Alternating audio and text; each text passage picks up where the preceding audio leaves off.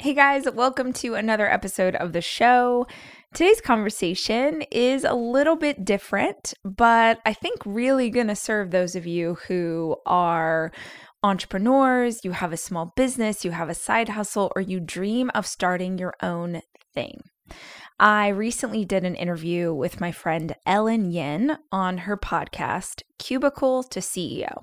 Ellen's show is all about case studies of real entrepreneurs who have used different ideas and concepts to increase their revenue, grow their business, get new clients, or start their own thing. And in this episode, I talked to her about my intention to always add as much value to my audience as I possibly can, and how that has translated into more book sales, more tickets to my events sold. It's a really specific and intentional conversation about how to add more value to increase your revenue. So I thought those of you who were in the business space or dreaming about the business space would really benefit from this chat. And so I asked Ellen if it was okay if I repurposed here on the show. Also, it gives you a taste of her interview style and her show, so you can go follow along with her journey as well. So this is my conversation with Ellen Yin, and I hope you guys enjoy it. Welcome to Cubicle to CEO, the podcast. I'm your host, Ellen Yin. I quit my job without a backup plan and bootstrapped my first $300 freelance project into $2 million in revenue by age 28. On this show, you'll hear weekly case study interviews with leading entrepreneurs and CEOs who share one specific strategy that successfully grew their business revenue. Skip the expensive and time-consuming learning curve of testing everything yourself by borrowing what actually works from the best and brightest mentors. You'll also get a front row seat to my founder's journey through transparent income reports and behind the business solo episodes. Subscribe now so we can grow together every Monday. You're listening to the Cubicle to CEO podcast, episode 156. You likely already know today's guest, but here's the 10-second intro just in case. Rachel Hollis is a 3-time New York Times bestselling author with over 100 million podcast downloads. This Austin Mama 4 is also the founder of Rise Conferences, the #1 personal development conference focused entirely on women. When Rachel texted me to ask if I wanted to do an episode together, it was an easy yes, of course, but I wanted to be really intentional about using this opportunity to deep dive into a specific actionable business strategy that she hasn't shared before. That's how we landed on this week's case study, the untold story of how Rachel made the New York Times bestsellers list the first time as a previously self-published and still mostly unknown author then. Whether you're an aspiring author or not, each of you listening has an important message, mission, or offer to get out into the world. And Rachel's experience over the last decade plus can help you reach more people with it. If you enjoy our conversation today and want more authentic, untold stories, join Rachel on tour this fall at rachtalklivetour.com. We'll drop the link for you below in the show notes. Let's dive in. Hey, Rachel, it's so good to have you on the show. I know this isn't our first interview together, but it's fun to do it in this format. So hi, good to see you again. You too. Thanks for having me. Absolutely. So I know you've been on hundreds of interviews over the last few years, and you've had many opportunities to share your life story, including in your own books that you've written. So this interview, if you're listening on Rachel's show, is going to be a little bit of a departure from maybe what you're used to hearing when she's on a show. We're actually going to start this interview with a case study, and particularly looking at how you were able to get your first New York Times bestseller with Girl Wash Your Face. So taking it back to earlier in the journey when you didn't have your notoriety or your platform as a bestselling author yet, because I think there's a lot of people perhaps in the audience who have works, whether it's books or podcasts or stage talks that they want to get out in front of more people. And so I think that case study is going to be really helpful. And then after, we're going to dive in and talk about what's next for you, what you're working on in this season, your live tour that's coming up. So let's just get going with the good stuff. Yeah, let's talk about this case study. All right. So first things first, I feel like people who may not be as familiar with your work might not know that even though you quote unquote, rose to fame with Girl Wash Your Face as an author, you were actually already a seasoned published author before that book ever came out. In fact, I think you had already published 3 books prior to that. Is that correct? 5. 5. Oh, 5. Okay. Oh my goodness. All right. So this is what's amazing is that nobody knows. Yeah. Yeah. So let's talk about that a little bit. The first 5 books that you had, I did a little research and I saw that they were published under Chic Publishing. Is that your own publishing house? Was that Yes. self-published?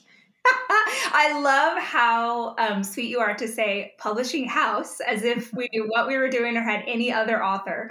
So I had wanted to be an author since I was a little girl. I'm a huge book nerd. Still to this day, I read constantly. And I remember being a little girl, the first time it occurred to me that someone wrote the books I read. And just thinking like, oh, I want to do this. And I had dreamed of that forever. And I love fiction. And I actually really thought that my life as an author would be entirely in the fiction space.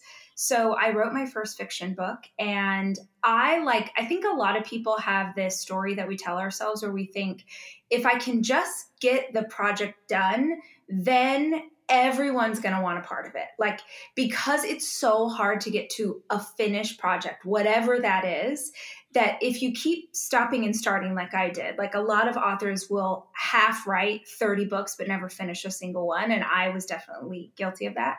So I just thought, man, if I could get to the end, certainly I'll have a published book. And I got to the end and literally no publisher in North America wanted any part of it. They were like, nobody will read this. It's not what's popular. Ironically, it was right around the time that 50 Shades of Grey was just exploding. And anytime you have a sort of a black swan event, like something crazy happens, an entire industry will shift. And that's what happened with women's fiction. Now, suddenly everybody wanted books that were like that. And like, no shade to 50 Shades of Grey, because I am all here for whatever people want to read. But I just wasn't that kind of author, and I didn't have that kind of book in me. I didn't even have that kind of sexiness in me. So I was like, okay, I guess I'm not going to have a published book. And I always tell the story that the very last publisher called to say no thank you. And I remember closing myself in my bathroom and sliding down to the floor and just ugly crying. Like, I don't know if you've ever had a cry like that, Ellen, where you're like, my dreams are dead. Like, I'm never going to be who I thought I was going to be. And it was so dramatic. And I had a good cry. And then I had this voice, which I now would think of as my inner wisdom sort of speaking to me. I think our inner wisdom is constantly speaking. It's whether or not we can hear. That just sort of whispered, like, you already did the hard part. You did the hardest part. You finished. And now you're going to give up because other people don't get it. So I got up off the floor, went to the kitchen, and Googled, how do you self-publish a book? And now there's so many modalities for that make it a lot easier. But at the time, it was really clunky and hard. And so I worked with my team. I had a little business and I worked with the team and we figured out how to self-publish it. We needed a name. So we named it after, the site that I had was called the Chic site. So it became Chic Publishing. And that's how my first book came into being. And that book completely grew through word of mouth. I mean, that's what we're going to talk a lot about today, because that is my story. Is I just really believe that if you keep creating good content and you keep taking care of your audience, you will find success.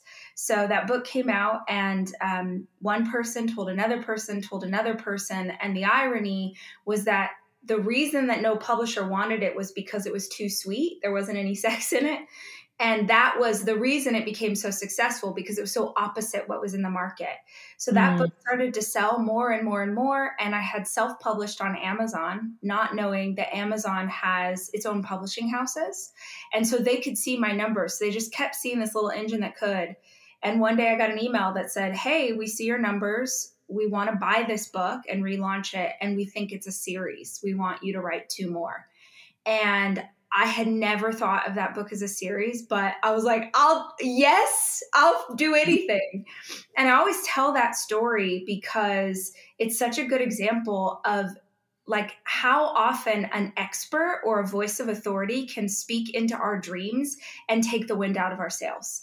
You know, we don't know what we're doing. And someone who is seemingly like at the top of the game is like, you're not good enough. You suck. You're not the right age, size, weight. You don't come from the right background. You don't know enough. And we're like, oh, okay. And that is such an example of not taking no for an answer and just finding a way. Because my goal with that wasn't to be a New York Times bestseller. My goal was to hold a published book in my hands. That's all I wanted. I wanted to hold a book with my name on it in my hands. And that there's a lot of ways to get to the same end result. So I love that story because I just think if I hadn't self-published that first book, I wouldn't have got to the sixth book that sold millions and millions and millions of copies and changed my life forever. 100%.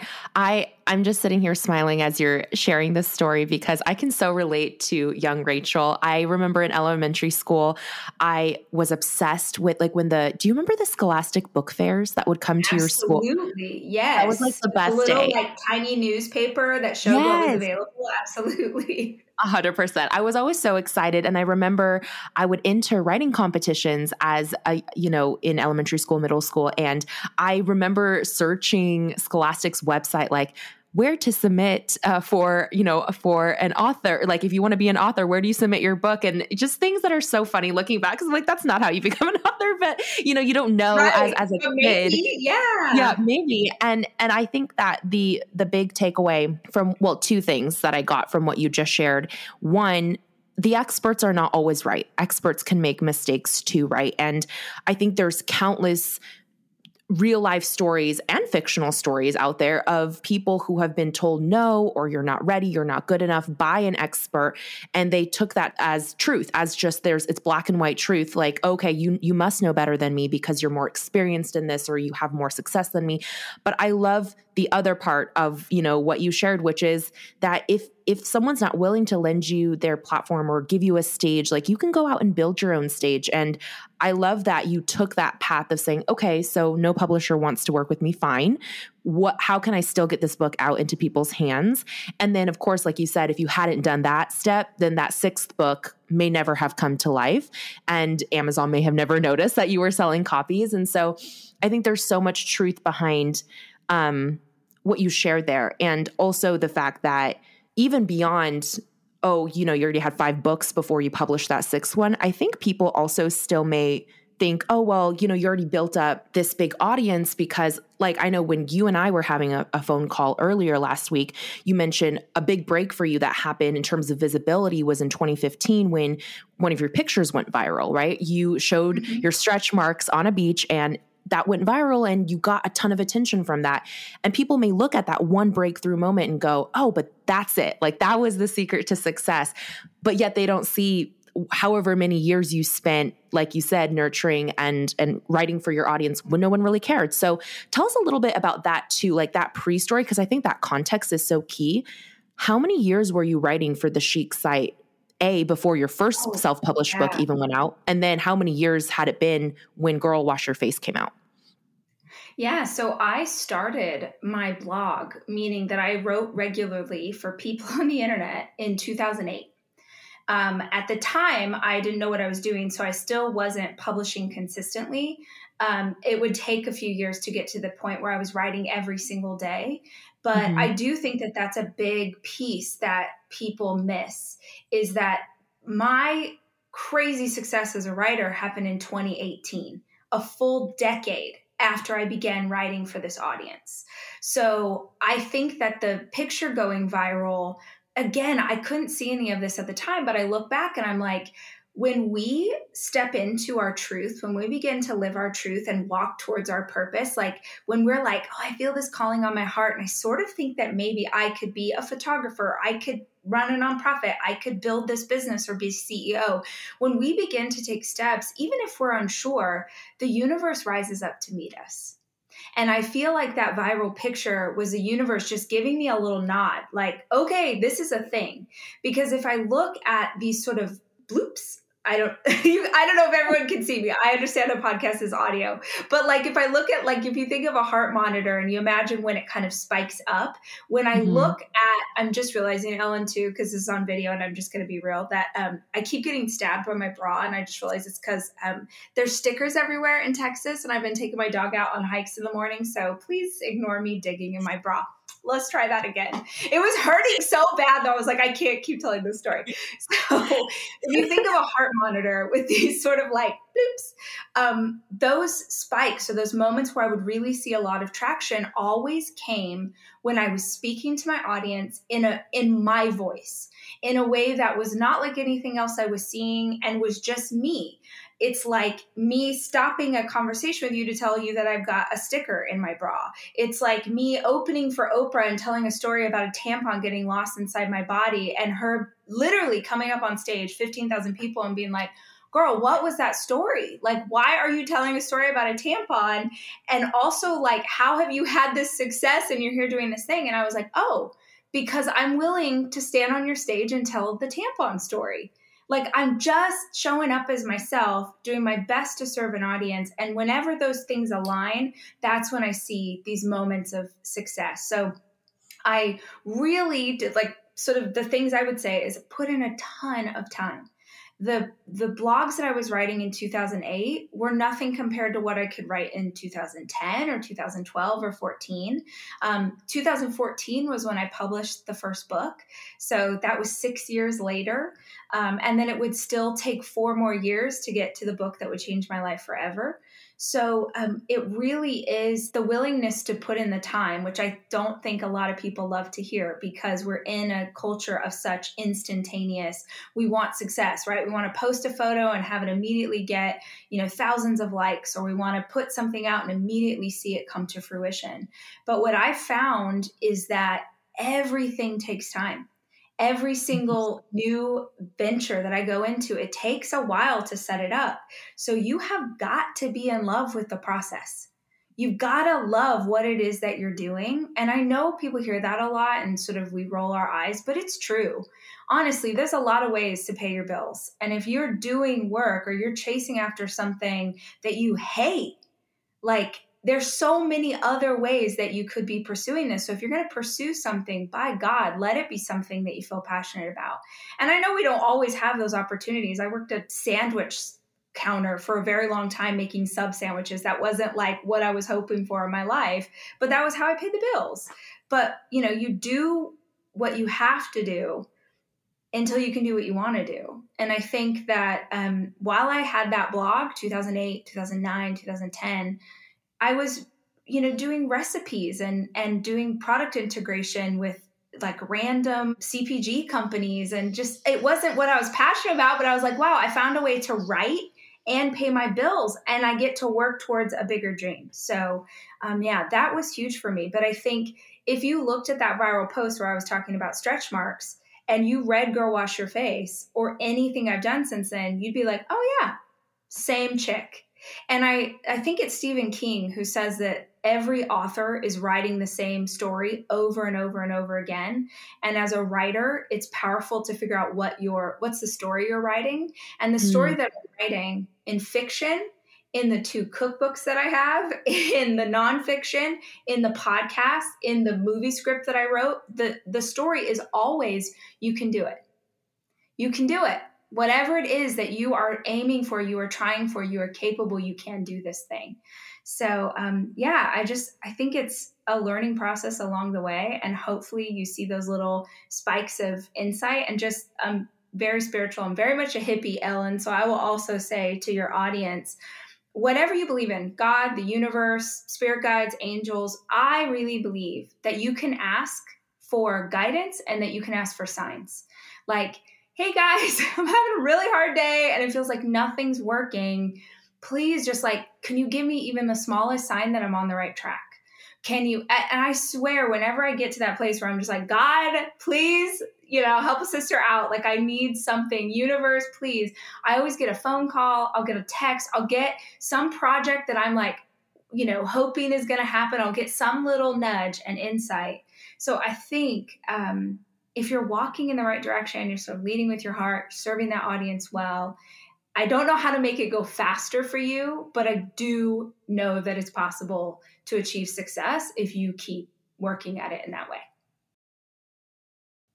Yeah, that's powerful. And it's a story that needs to be shared more, that overnight success, however it may look, there's so many things that led up to a single moment in time, right? And to be able to zoom out and look at the full context is something that is very rarely shared in the sound bites and the instantaneous gratification and the flashy headlines that we see and read. And so that's why I love getting to do these long form interviews with people like yourself who have had success, because there's always context around a single moment or a single success. And I really love too that your reminder that the process it needs to be gratifying, because even when you hit that moment of success, I think especially for a lot of people who are listening to this podcast, they're probably similar to you and I, Rachel, in the sense that they may, be like type 3 Enneagrams or people who are very outcomes oriented, right? And so Right. even in the moment of hitting a big goal, I don't know, if you can relate, but oftentimes I feel like even when we hit the goal that we set, it feels very fleeting. It's like, oh, exciting. And then all of a sudden you're like, okay, and what's next? Right. And that is, I think, a plague that we have brought upon ourselves with like hustle culture and all of these things, where we don't take the time to celebrate ourselves and to enjoy all of the moments that lead up to a certain point and enjoy the moment itself. So I think that was, such a key reminder. And now that they have a little bit more context around, okay, what were all the things happening in the decade leading up to this book, your first nonfiction book, having the success that it did, can you, looking back, tell us, what do you feel outside of just pure time, right, that built this momentum for you? What was different about the launch of Girl Wash Your Face versus your fiction books? What was it that allowed you to pre-sell 275,000 copies, which is amazing, right, in and of itself, but also hit the New York Times bestsellers list, not when the book launched, which you told me on our call. It was actually like 3 months, I think, after the book had come out that further extension happened. But what did you recognize as the key differences between those launches? Yeah, so a couple of things. I got so many ideas based on what you just said. So forgive me as I get on a soapbox real quick. So the first thing I wanted to say before I forget is for anybody listening to this that is a high achiever, a book that I read in the last 6 months that really profoundly helped me is called The Gap versus the Gain. Have you read this? Ooh, no. Who's it by? Write it down. Everyone listening, please write down this book. It's called The Gap versus the Gain. It's by Ben Hardy and one other author. I can't think of it. And I am remembering it. I'm super pumped. I get to interview him tomorrow. So I have his new book, which is also fantastic. Be Your Future Self Now. I love hyping other authors.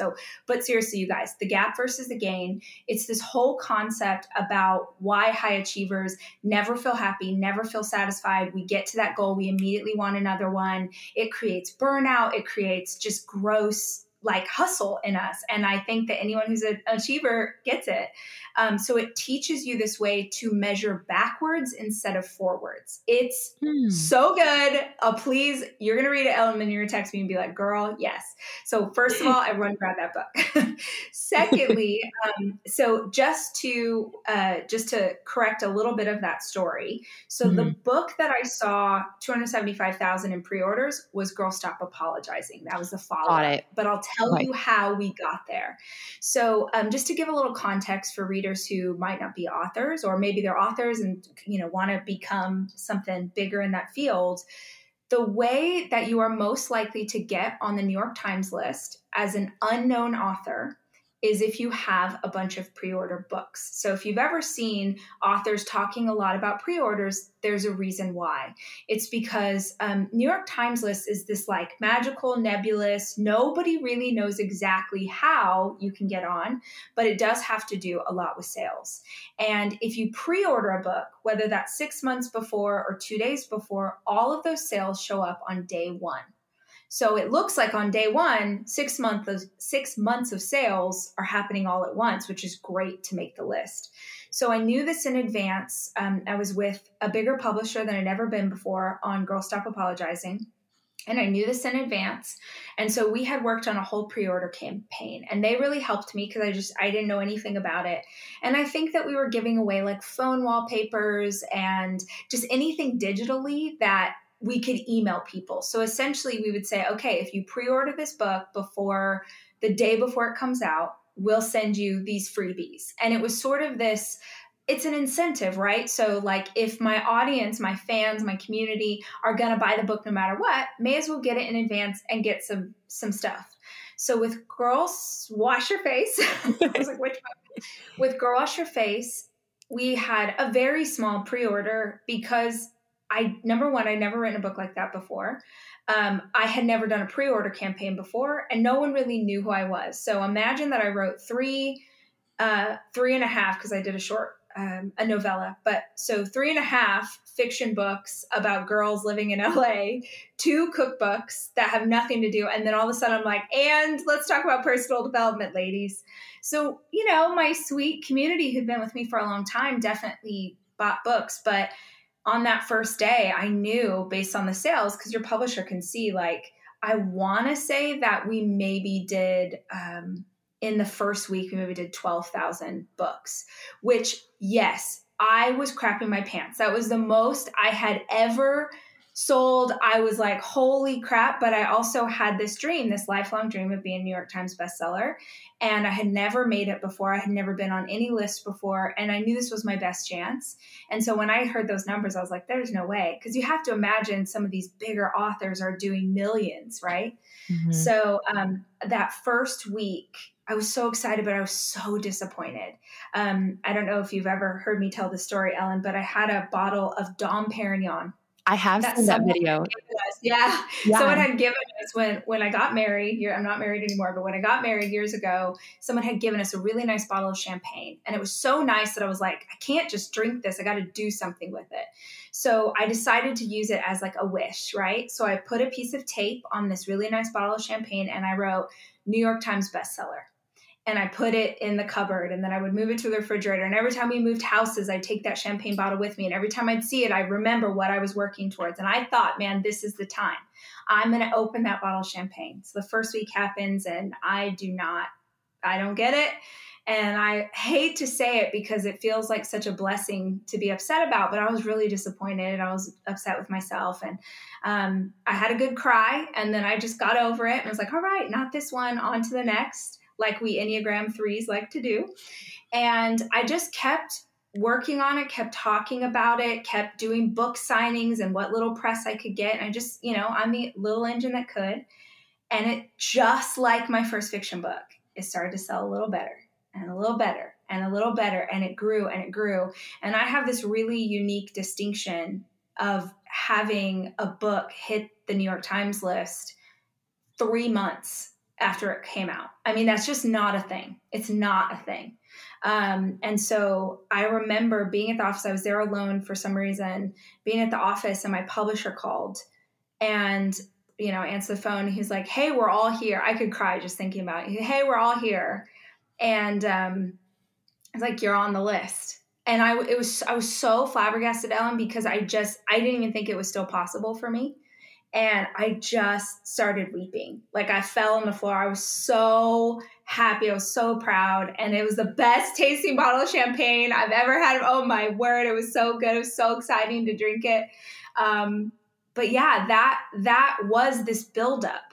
And this is an interesting theory. And I almost hesitate to say it, but it is a big part of, I think, what would come later in this massive arc of continued success as an author is the Enneagram 3 worked to my advantage because I had started writing the next book before Girl Wash Your Face came out. So I started writing Girl Stop Apologizing before Wash Your Face came out. And that was actually incredibly powerful. Because I think if I had waited and I had experienced the success of Girl Wash Your Face, I would never have, I don't know if I would have written another book. Because how on earth do you follow that up? Imagine that you're going from selling, like, the previous book sold like 8,000 copies to suddenly you have a book that's 100,000, 200,000, 3, and it just keeps growing. So having Girl Stop Apologizing come out almost a year later, like it was immediate, really created incredible momentum. Now I had learned how to do a pre-launch, a pre-order campaign. And now I had the second book coming out. So I was like, let's go. And I'll be totally honest. I am still with HarperCollins. They've been a longtime partner. And the biggest name at HarperCollins sort of in my category was Joanna Gaines.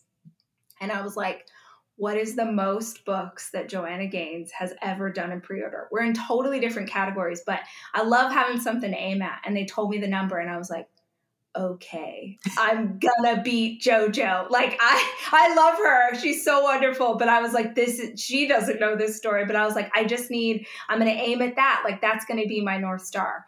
So I started this campaign and I was like, okay, what we gave people last time, phone, wallpaper and those kind of things, it's nice, but that's not what's going to really elevate. And what I know to be true, I'm just going to keep coming back to this over and over and over, is if you take care of your community, like with intention, with heart, not because you're hoping to get something back, but if you take care of your community, they take care of you. So I was like, okay, in business, there's this concept of like, how do you take away any fear of not getting an ROI? So if someone wants a return on the investment, how do I create a deal that is so fantastic for someone that they would be crazy to not do it, that they have to take advantage? And I thought, well, if I could give people something, if I could offer so much value that it is way above and beyond the price of a single book, well, then you'd have to pre-order because you'd be like, holy crap, she's giving away Birkin bags. If you pre-order her, you're like, we got to get in on that. So I just thought, okay, what can I offer that's really, really, really good that you can't say no, that I remove any fear of investment for you? And the second option was like, how could I create something that I could do at scale?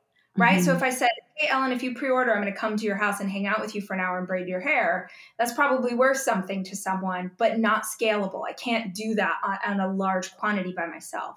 So I came up with this idea to teach a class. I know that one of the strongest things I can do is teach on stage. I produce really big conferences for women. Like you said, I'm doing a tour this fall. It's one of my spiritual giftings, and I've worked really hard to get good at that. So I was like, okay, I could teach a class. I could do it on video, which means I would need to record it one time. It would take me a couple hours, but then I would have this thing for her. And typically in the personal development industry, for people who do things like that course could be anywhere from $150 to $3,000, depending on what you're teaching. So I was like, I'm going to make a course that's, I think, worth $150. I'm going to teach for an hour, hour and a half, 2 hours. I'm going to give her all my ideas, and it's going to be on a topic that's connected to this book, so that she'll pre-order the book just to get the class. She might not even be a reader. She might not want any part of this book, but she'll do it because she wants this video course. So it's like just a win for everybody. You're getting this great value for the investment of a book, which might be, I think at the time was like $19.99. And it just exploded.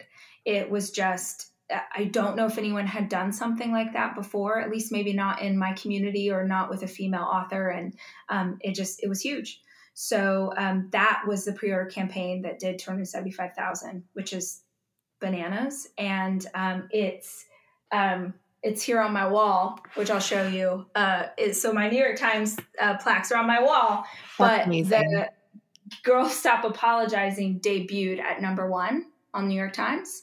And the thing that I have framed here is that Girl Stop Apologizing is #1 and Girl Wash Your Face is #2, which is pretty freaking epic. And I feel like this is important to say too, Ellen, those have been in my closet for 4 years because it embarrassed me. I don't tend to put any recognition around myself. I don't tend to acknowledge that I've achieved anything. I don't want people to ever walk into my, TV room and be like, oh, she's so full of herself. I don't know. I have some weird, I don't know if you do too, but I have some weird stuff about achievement. I can't stop chasing it, but I also won't acknowledge it. And about 7 months ago, I realized how harsh that is. Like, my kids will draw a picture of a smiley face and my whole house is covered with my kids' artwork. And the term artwork is like being generous in some cases, but it's everywhere. I celebrate them and they do anything and I really acknowledge it, but I don't do that for myself.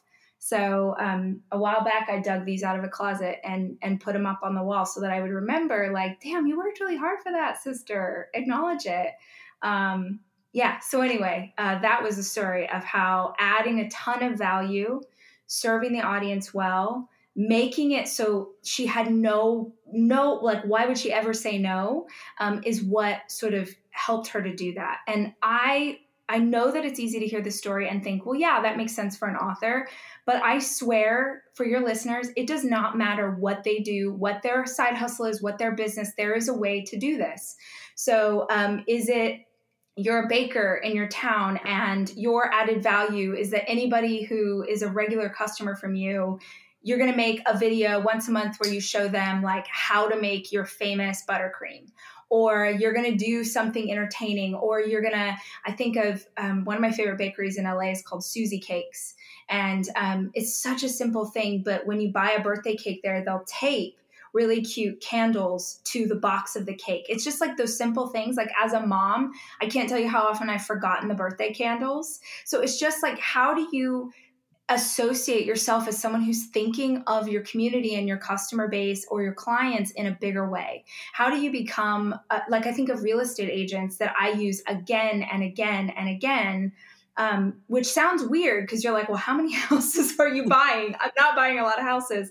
But if you've bought more than one house and you have a real estate agent that you trust, they're the person that you go back to. And they're also who you send your friends to. And they're also who you call and go, hey, sister, who's the best hairstylist on that side of town? Where's the coffee shop that we have to go to? Because the real estate agents know the city.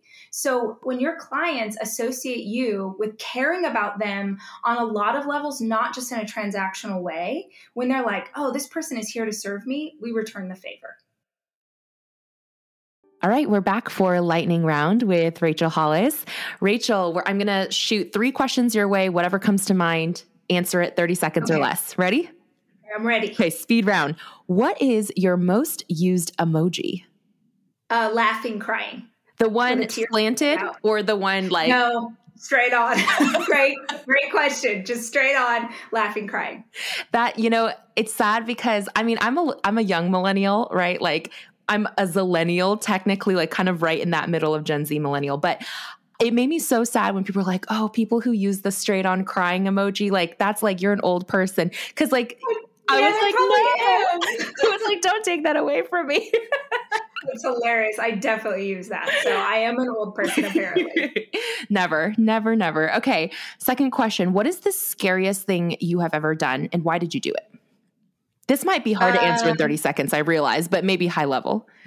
Well, okay, high level. This year I committed to doing things that scare me because I was tired of being such a weenie. So I've gone skydiving. I just went shark diving last month. I learned to ski. I've done all sorts of things that have petrified me to prove to myself that I can do it and still live. And it's been one of the most life-changing years of my life. Oh, that's amazing. Maybe next book, a memoir of your year of scary things. Right. Yes, exactly. All right. Awesome. And then final question for you. This one's kind of interesting. If you could trade lives with anyone for a day, who would it be and why? Just to live in someone else's shoes for a day. Okay. Just going to go with who popped into my brain. The Rock. My audience knows I'm a massive fan of The Rock. I just want to know what's a day. Like, cause that starts at 3 a.m. and goes to like midnight. And I just feel like he is I just want to know how his brain works. I want to know what he's doing. How hard is he pushing? Like I have so many questions about his world. That would definitely be my choice. That's a really good answer. It's not what I was expecting you to say, but now that you said it, I'm like, I should have expected that. So. Yeah. It's pretty right on. Yes. Nailed it. Perfect. I think that this lesson is so huge. And I just want to, you shared so many great tips, in sharing that process of what it looked like behind the scenes for that particular launch. I just want to pull out this piece of, if I had to sum up what you said in 2 words, it would be enhance experiences, right? Enhance their experience of whatever it is that you're selling, your product, your service, an event. And I think there's really two opportunities from what you shared to enhance someone's experience. And that would be either finding a point of friction. So like you just mentioned, like one of your favorite bakers, like, yeah, it's so easy to forget the birthday candles because it's just like, oh, it's just one other thing that you might not remember to do, but everybody likes to blow out a candle on their birthday cake. And so just adding that, solving that micro problem for them is so easy and probably very cost effective to include that extra addition, but it makes people remember you and go, okay, next I'm going to buy from that bakery again because they made that whole experience just so easy for me.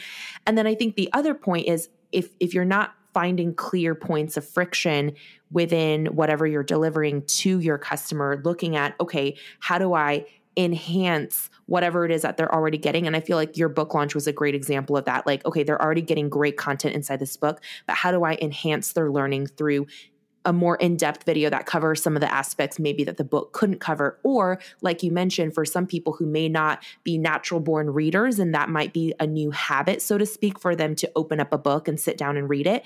You were looking at it through the lens of, okay, they may not be readers, but what's a habit stack, right? It's kind of like, a James Clear's book, Atomic Habits. Atomic Habits, yeah. Yeah, it's kind of like that same idea. Like, okay, if someone's already used to consuming media through video form, because we all watch like Netflix or Hulu or whatever it is, if you can give them a familiar content form and go, okay, I have like an hour and a half video for you, watch this. And if you like what you hear and see, you might also enjoy reading this book, right? So I think those are such great ways of approaching it. And I even remember when we were on our pre-call for this, I wrote this down as a note because I was like, oh, that's so smart.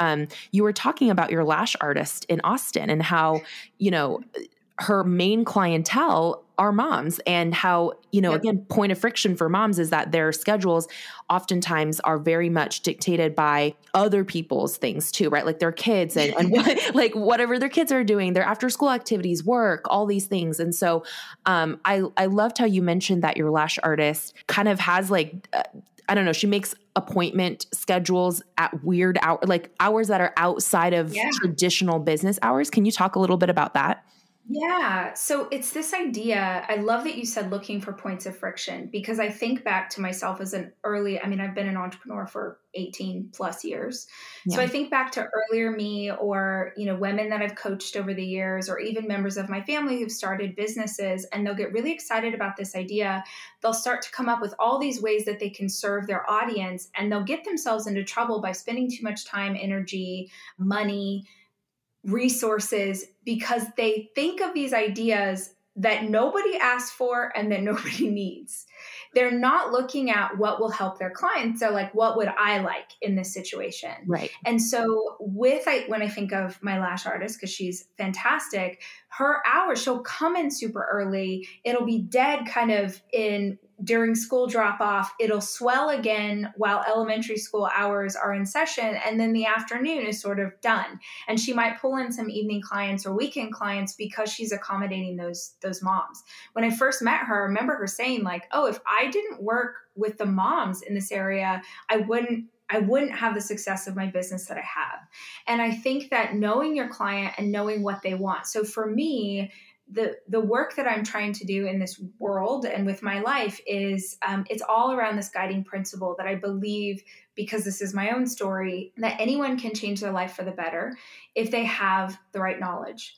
So the tools that we find in books, so that we learn from teachers or listen on podcasts. So if that's my goal, if that's what I believe I'm here to do, I can't only give that to the audience in the way that makes the most sense to me. I can, but I don't think that the reach will be as wide. So what I started out doing was writing. Words are my thing. And if I only ever wrote books, that would be great, but I wouldn't have the audience that I have. So I'm teaching or giving the information that I'm finding out in the world, and I'm doing it through different modalities to try and serve the audience that needs it in that form. So I'm writing the words for the readers. I'm speaking in podcast for people who want to listen, right? I do in-person events. So I do keynote speeches, I throw conferences, I go on tour, because the experiential thing that happens inside a room like that is once in a lifetime. And if you've ever been, you know. So I need to be able to create those kind of experiences for people who need that environment. Video for people who want to watch a video. Like, I'm just going to keep coming up with different modalities to try and meet as many people as I possibly can. And I think whether you're a hairstylist, you own, a local mechanic, like thinking about what the actual customer or client truly needs is what makes you different. It's how you differentiate yourself. I love that you said experience, because I think that every business is supposed to be an experience business. Why do I pay more for coffee at Merit in Austin than going to a Starbucks? I do it because of the experience that I'm going to get walking in to this really hip, cool local coffee place. And also that I feel like a different person because I'm in this experience than I would if I'm at a Starbucks. It's not to say that I don't love my venti iced green tea, but it's just different. And if you are mindful of that and you think like, okay, what's the experience that I want to give my community? It changes everything.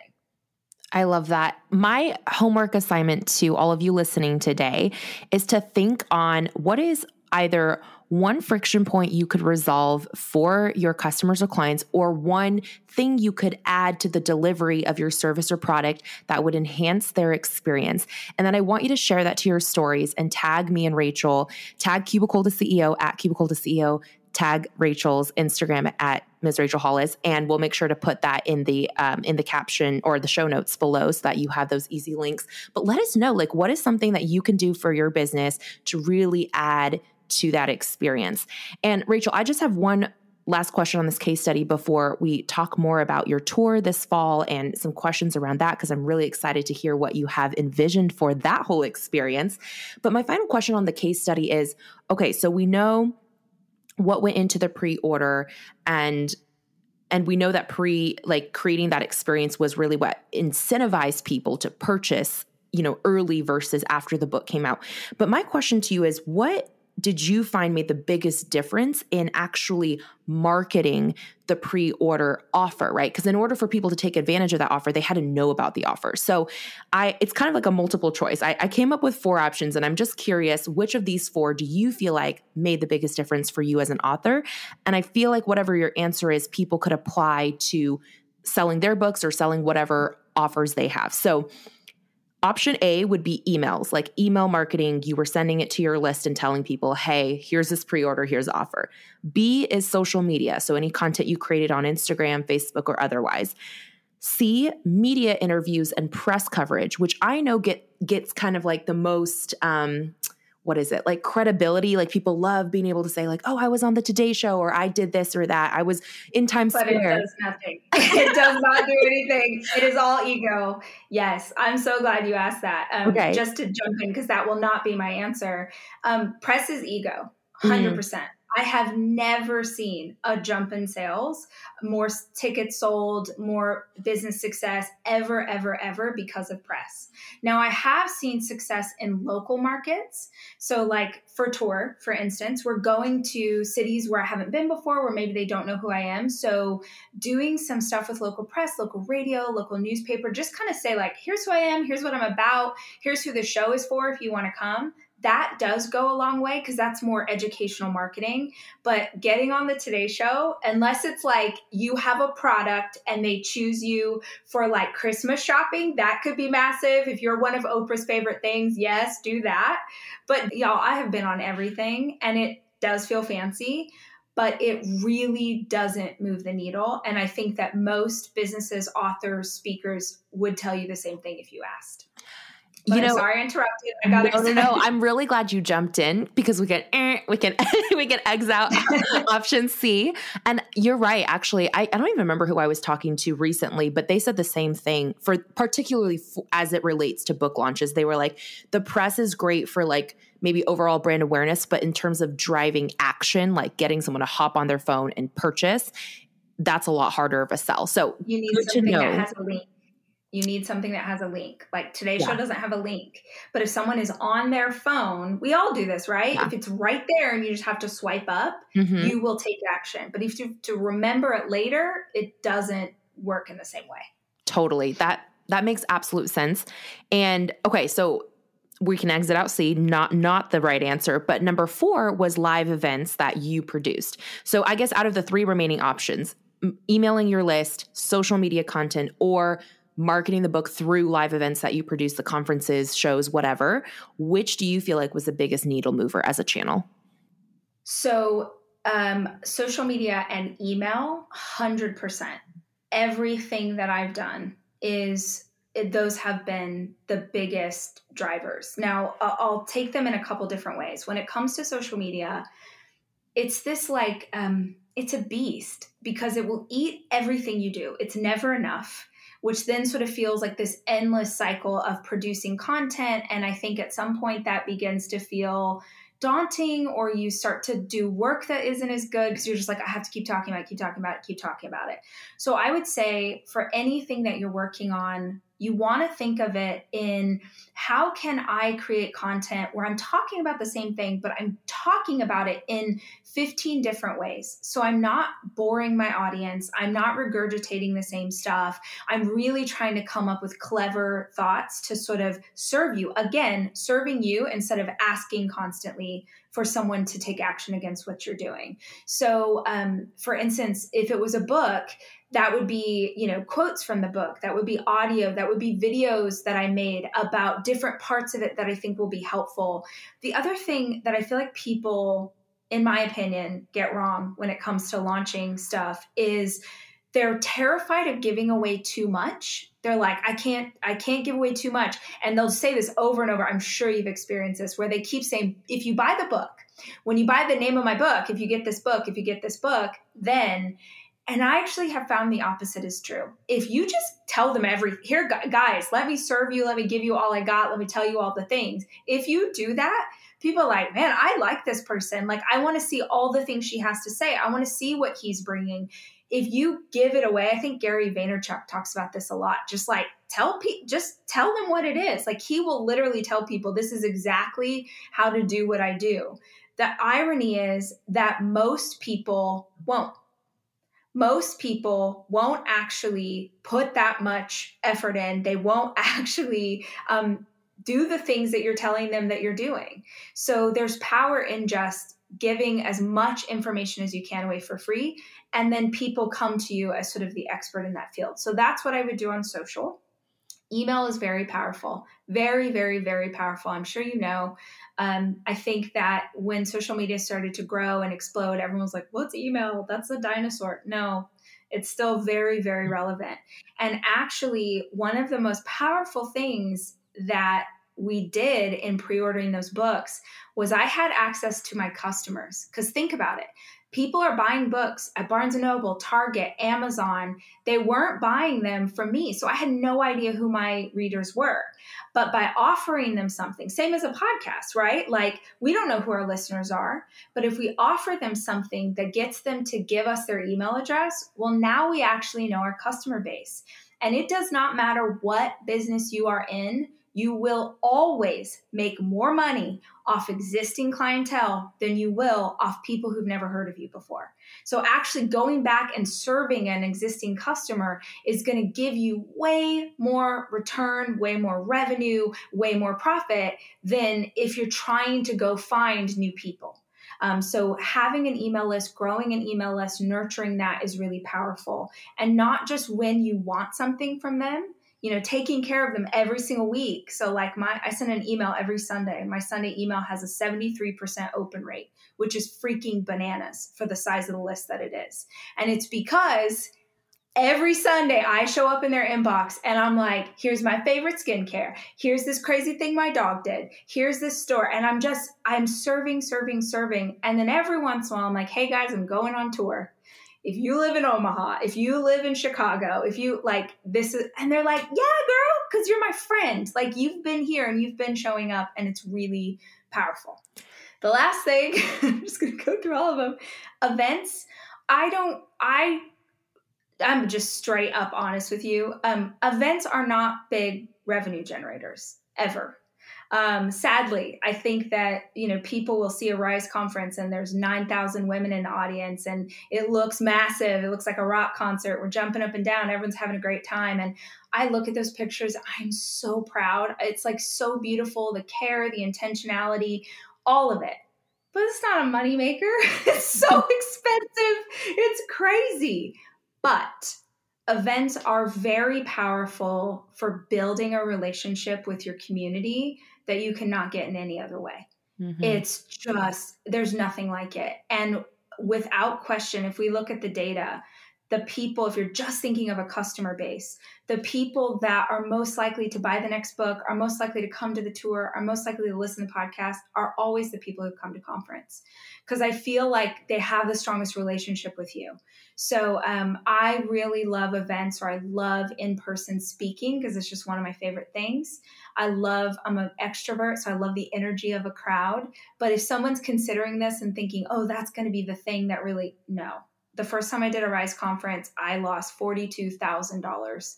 And in case you are wondering, I didn't even make that much in a year. So I did not have that money to lose. It took me so much time to pay it off. But I would get to a place where like we would break even or we make a little bit. But yeah, at least for me, because I just love decor and I want it to be pretty and I want it to be a thing. So they're not big revenue generators for me. So I wouldn't recommend that as a way to make more revenue. I love that you broke each of those pieces down. And again, over deliver, right? I feel like you've done that even in this interview in adding in that extra context. And I think it's so important to realize that different strategies work for different reasons in different seasons. Okay, I didn't mean for that to rhyme, but really it's true. But I like that it did. Easier to remember, hopefully.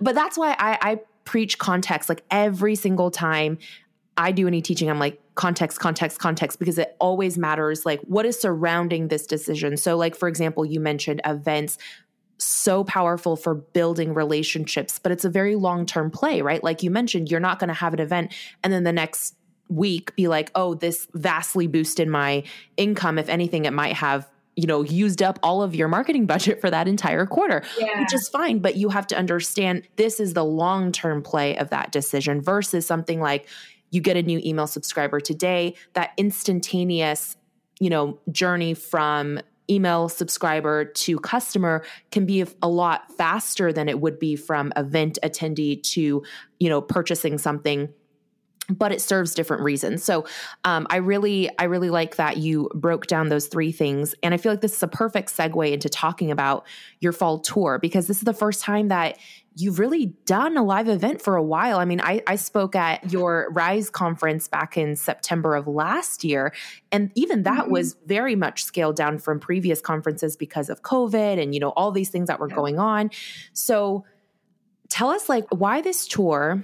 Why now? Why a show versus your typical format of a conference? And even some of the cities that you're visiting, these are smaller markets. This is not your Dallas, New York, LA type of market. Why did you choose to go with these towns that maybe aren't frequented as much for this type of content? Yeah, because they need it there more. I think, I hope that people who are listening to this, who are in, Birmingham, Alabama, or Wichita, Kansas, or, some of our smaller markets won't be offended by me saying that. But I just think that there is a real need. It's why I have done this work for as long as I have, and why I continue to do this work, and why I listen to the audience and try and show up in the way that she's asking. The piece of feedback that I've gotten over the last, 5 years of doing events is so many women want to go and they cannot afford it. They cannot take the time off work because conferences are, 3 days. So maybe you've got 3 days at conference, 2 days of travel. They can't take that time off. They don't have childcare. They can't afford a ticket. It's just, they can't afford a hotel room. It's a whole thing. And so my answer to that was, well, could we come to her? Could we bring sort of the magic of a conference and the motivation and the inspiration and the tactics and the wisdom and all of that to smaller spaces? And Doing them in smaller spaces means that the price of admission to get into the room is $40 or $50. And at a conference, our least expensive ticket is $300. So for me, this felt like an opportunity, not to say that $40 isn't a lot, because there was a time in my life where that would have been everything, but that if you are looking for a community of like-minded people, you can find it here. And what I mean by that is, it's so beautiful. The audience is never the same woman. Like, it's every age, it's every background, it's every belief system, it's just this big like salad bowl of people of all different kinds of life. But what they're looking for is other people who are also trying to make life better. So I really believe, and all the work that I do is around this idea of a better life. And what's so great is that it's a better life according to you. So for someone in the audience, her goal is to be CEO of a Fortune 500 company. And for someone else, she's like, I want to be the greatest stay-at-home mom in the world. And for someone else, it's like, she's a college student and she's trying to, be the best friend, the best daughter, find her path in her career. It doesn't matter what it is. It's just people who are goal oriented, who are trying to make change and maybe don't have that support in their friends or in their partner. Maybe nobody else is kind of like them. I know everyone's heard that quote that we are the combination of the 5 people we spend the most time with. And if you are dreaming of something bigger, if you're working towards something bigger, but every single person in your circle is still kind of stuck in high school or is still thinking the same way or doing the same stuff, at the very least, they don't support you. At the most, they might tease you, make fun of you, try and make you feel bad for wanting to change. Like, we all have so much pressure around us. So to find a community where you can be yourself, where you can dream big and you can find tactics and support and guidance for that, it's rare now. And I wanted to say this too for a podcast of people who are business owners or dreaming of being a business owner or having a side hustle or whatever that is. I just don't think we can take lightly how much women are beat up for that. We're not supposed to want more. We're not supposed to talk about money. We're not supposed to talk about revenue. It's like the amount of times, like the bigger that your business gets, the more ridicule you can face for like, oh, how dare you? Like, there is such a culture of this idea that if you want to pursue more in your life or if you want to make more money, that it makes you bad or evil or wrong. And I have to tell you, I also have a community of women business owners, of CEOs, of people who are building careers and companies, and they're never trying to be a billionaire. Their dream is never to own a Ferrari. Their dream is that their kids can leave a bad school district and go to private school. Their dream is to take their family on vacation next summer. Their dream is to take care of their aging parents and pay off their mom's mortgage. The women in my community, I'm positive the women in yours, we are community minded. We are thinking of brothers, sisters, aunts, uncles that we can lift up if we do better. But there is a culture of believing that it's wrong. So I feel like I just wanted to continue to have these conversations. And the best way I know of to do that is in an event. I don't know anything that's more powerful. If you think of, for anyone listening who grew up in church, going to church, you're with people who are like-minded and it makes you feel a certain way. It gives you energy and life. If you think of going to a sporting event, a baseball game or a football game, when you're in the energy of a crowd, it just changes your physiology. And there's not enough opportunities for women to have that. So we do it on big scales with conferences. And this is our first experiment to try it as a tour. And honestly, I don't know if it's going to make money. I really don't. I mean, like everyone, I have these like big people and big partners, and they're like, but these are so small, like we really need. And I'm like, oh, that's not why we're here. That's not why we're here. Anything that I try out, it's always an experiment. And I hope that I get to tell you like, oh my gosh, Ellen, this was massively successful and everyone showed up and it was so great that I am going to take it to bigger markets. But I just felt called to serve a different community. And I really hope that it works. So it's motivation and inspiration. And it's this idea of reconnecting to ourself and our goals and our vision for our life, and reconnecting to a community who can support that.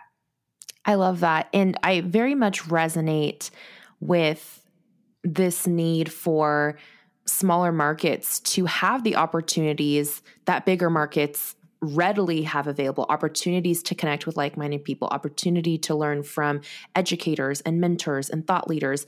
It's very difficult because, I mean, I grew up in a small town, in a college town, which already is more, I would say, more privileged than towns that don't have like a university or some sort of access base where, you know, people from all over may be coming. But even so, like growing up in a small town in Oregon and now living in the capital of Oregon, we still like, I feel like no business conferences really ever, like big national ones, they don't happen here, right? Like we don't have like a South by Southwest that Austin has, Right. or whatever it may be. And so you know, we created a women's co-working space this year, and we started doing very, very small scale live events. Like our biggest one that we've ever done is happening next month, or not next month, this month. What month are we in? August. and even for that one, like when I say big, it's like maximum capacity, 80 people. So it's not even very big in the event scale. But I think we need to create those opportunities. Kind of, it goes full circle back to what we said at the beginning. If people aren't giving you that stage or that platform, like go out and create your own, right? And I think same idea, like these women, there's so many brilliant minds and so much untapped potential and talent in places all over the world, all over the United States too. And these communities, they need those points of contact and connection and education and mentorship, I think, to really thrive. And so I'm very excited that you are intentionally going to smaller markets for this tour. And if people are interested in, you know, seeing if they live nearby, where can they go to see your tour dates? So you can go to rachtalklive.com, RACH, Talk Live, Rach Talk Live. You know, I just want to say one more thing because you brought this up and I feel like your heart needs to hear it, maybe other people. 80 is huge, Ellen. It's huge. Like I could cry. My very first conference, 132 people, and it was a BOGO. We did buy one, get one because no one would buy tickets. So only half of them paid. But I feel like it's just the world tells us weird things. 80 people is massive. I think that one of the greatest gifts that we can give ourselves as entrepreneurs and maybe as humans is to not have ego attached to the things that the world tells us we're supposed to have ego attached to. Because even looking at these markets, like some of the theaters are 1,500 people and, you know, we sold 500 tickets here or 700 tickets there. And it's really easy for my team who's used to seeing in the thousands or to be like, well, it's not, you know, it's not an arena and it's not. And I'm like, 80 people, it really is such a big deal because think of this. How many people listening to your podcast right now have ever had 80 people pay to hear them say anything? Yeah. That's massive. It's massive. We have this like, people, I'm trying to think of like the critics who are out there or the random people who sort of try and pull apart anyone who's doing anything. And it's like, man, whoever paid, forget paying, whoever just showed up to hear you speak. Like, at least we're out here, you know, we talked about this the other day, the Brene Brown quoting Roosevelt, like, you're daring greatly. You're out here freaking trying. And if one person shows up, like, that's amazing. Because if you're willing to have that kind of energy about one person, I promise you it'll be 10 next time. And then it'll be 100. And then it'll be 1,000. And if you can keep that, and I've never lost that. I remember, and I will always remember what it felt like the first time that someone walked up to my table at a book signing. It is in my heart of hearts. Like that girl, I can see her face so clearly in my mind of that one girl walking up at a book signing to get my autograph in a book that I wrote. Like that's never gone.